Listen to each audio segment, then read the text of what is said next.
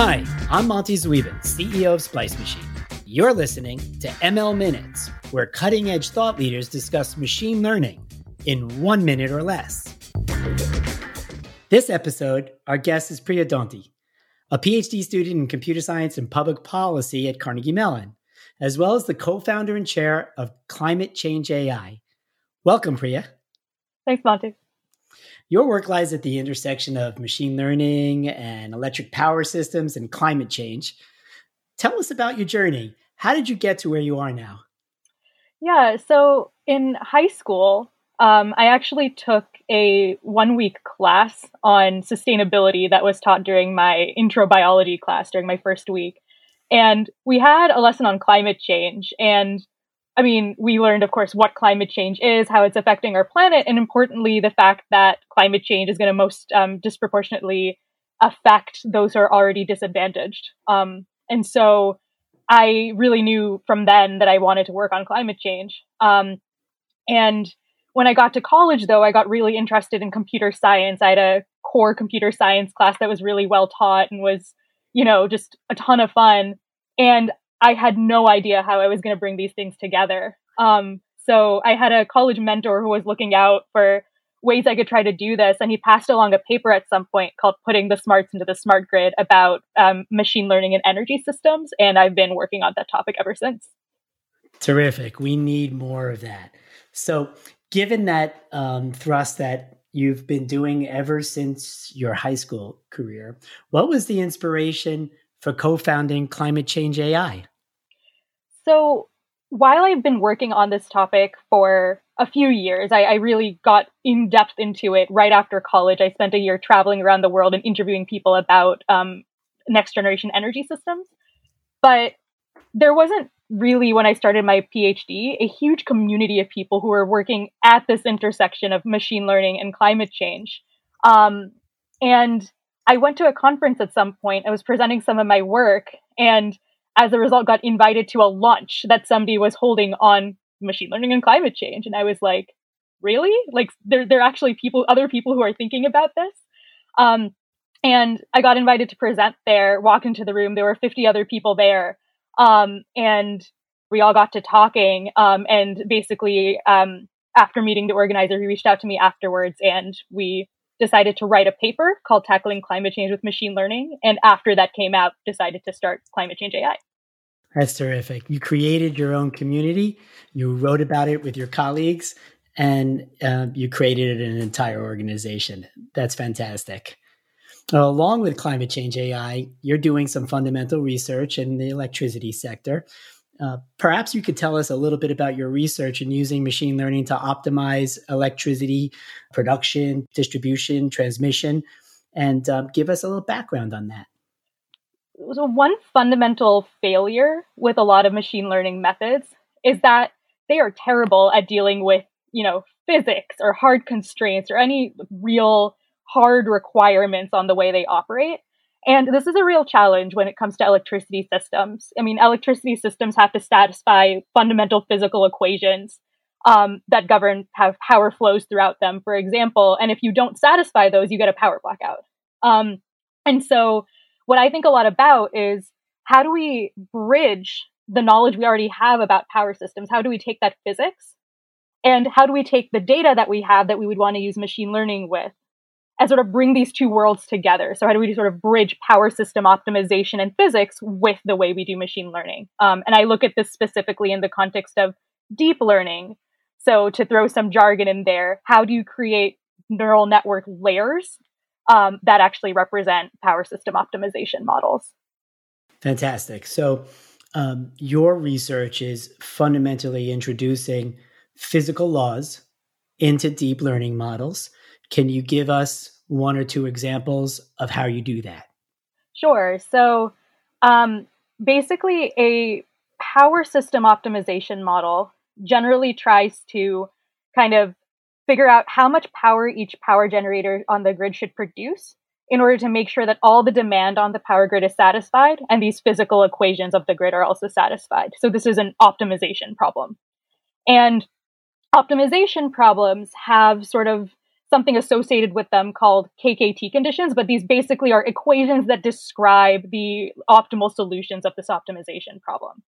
And the upshot is basically that we figure out a way to take derivatives through these KKT conditions. And this is sort of the holy grail of deep learning, which is that in order to put something into a neural network, you have to be able to take derivatives through it. And so that's the general idea. We figure out a kind of a clever way to take derivatives through these power system optimization models so we can sort of stick them into neural networks. Excellent. I think I understand. So you figured out a way to model the hard physical constraints by finding ways of detecting derivatives. I presume that might be because you need to do gradient descent search in order to train the models. And that is how you incorporate those physical conditions. Absolutely. Why is this so important, though? Maybe you can help our listeners understand why is it so important to model these physical constraints in the middle of a deep learning model? Yeah, so one kind of challenge that you see in power systems is that these physical models are actually really, really expensive to run if you run the whole thing. And as you have more and more renewables coming onto the power grid, that is challenging because you have renewables that are changing from moment to moment the amount of power that they produce. And you have to run these optimization problems more and more often, and yet they're slow. And so there have been a lot of approaches that have tried to just replace these optimization models entirely with machine learning models, because machine learning models are fast to run. But as I sort of talked about earlier, if you have a machine learning model that is operating on the grid and isn't able to satisfy these fundamental equations of the power grid's going to break. And so the idea is that it's important to be able to incorporate some of these kind of important constraints, some of the important parts of the optimization model into your machine learning model, so that your machine learning model can still be fast, but that it's sort of preserving these important properties of the power grid. I understand. I think what we're talking about here is a trade-off of speed versus accuracy, and that traditional optimization methods may be searching through a space of optimal solutions, but always respecting the physical constraints, whereas the machine learning systems are statistically pattern matching and may miss a physical constraint. And now you're trying to absolutely fix that problem and make sure that the machine learning models are providing that speed to test, but still reflecting their physical realities. Absolutely. What tools are you using for this research? So in terms of kind of methodological tools, I use a lot of convex optimization theory and tools from optimization theory and things like multivariate calculus in order to actually, take these derivatives through these optimization problems. And in terms of the implementation, I use, in particular, one deep learning library called PyTorch. In particular, since in this research, I have to sort of write custom deep learning layers. PyTorch has a really nice interface to do that and to then be able to sort of present that neural network layer that we've developed in a way such that somebody else could just plug it into their own model. So that's what I end up using. Excellent. Okay, so this has been a fantastic conversation about your research area and what you've done with deep learning.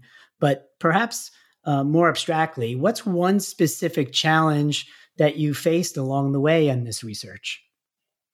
So I think when doing research in academia that is really meant to be deployed, there can often be a disconnect between, the research problems you're working on and what is actually needed in industry. Or even if you are working on a research problem that is really relevant to industry, how do you get that deployed in the real world?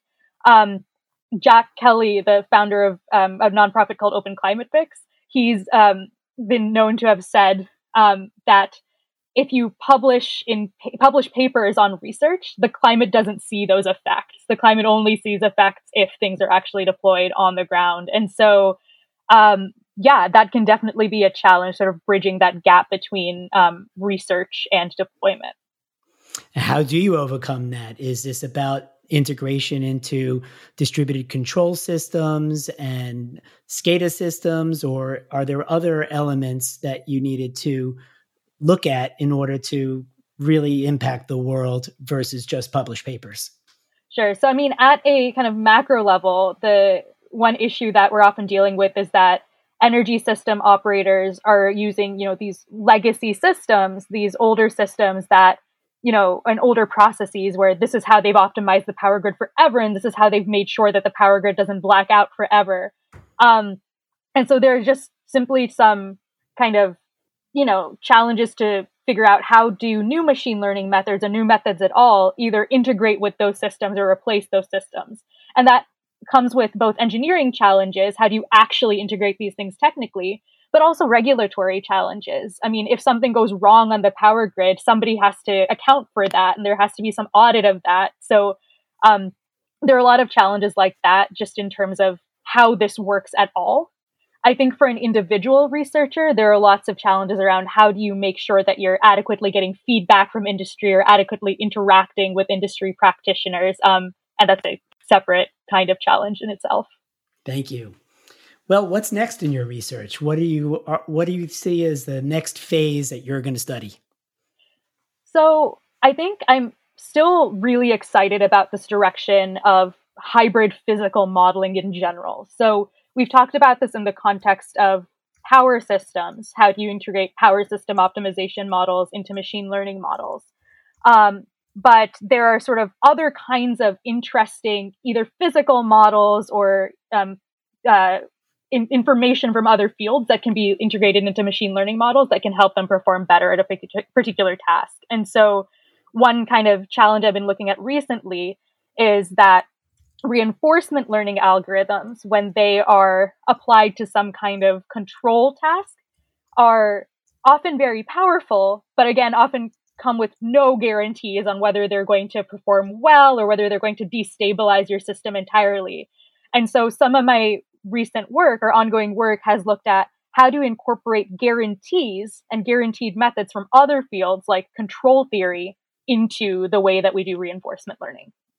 Well, that's really intriguing. So you're going to try to combine control theory and reinforcement learning together. That takes it one step further from just building some custom hidden units in a deep learning method. Now you're looking at a search space and incorporating two fundamentally different approaches to similar problems. Absolutely. Okay, so what do you think is the single most important thing that can help us mitigate climate change?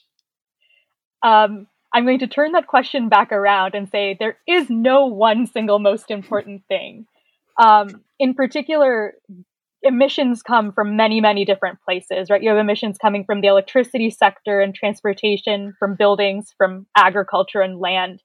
And so there's basically just going to need to be a ton of different approaches and a ton of different sectors that will all need to come together in order to tackle climate change. So yeah, I definitely get asked this question a lot by people who want to figure out what is the one problem that I should be working on. And my answer to that is usually, go work on the problems that most match your interests and also where you feel like maybe you are well equipped in terms of your networks to actually be connected to people who work on those problems directly or know how to think about those problems directly. And so, yeah, use your skills, your networks, your interests, and work on something because we're going to need a ton of different things to be worked on. That's very helpful. And I think what you're doing with Climate Change AI is helping to educate everyone about the multitude of ways that we can use AI and computer science and in general address some of these concerns and some ways that machine learning and AI can help with them. Thank you. Well, Priya, it's been a pleasure. Thanks so much for joining us today. Thank you so much for having me.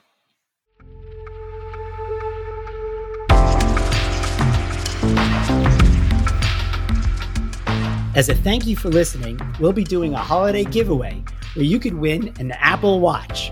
To enter, send a text to someone you know with a link to ML Minutes and a reason why they should listen. And send a screenshot to any of our social media accounts or email it to us at mlpodcast@splicemachine.com. The more friends you text, the more times you'll be entered in the sweepstakes to win. Enter between now and Christmas. More information at mlminutes.com. If you want to hear more specifics about Priya's research, including how she's using physics-based activation functions, check out our bonus minutes. They're linked in the show notes below and on our website, mlminutes.com. On our next episode, we'll discuss operationalizing machine learning, or ML Ops, with industry analyst Andrew Brust, coming to you Wednesday, December 9th. ML Minutes is produced and edited by Morgan Sweeney. I'm your host, Monty Zweven, and this was an ML Minute.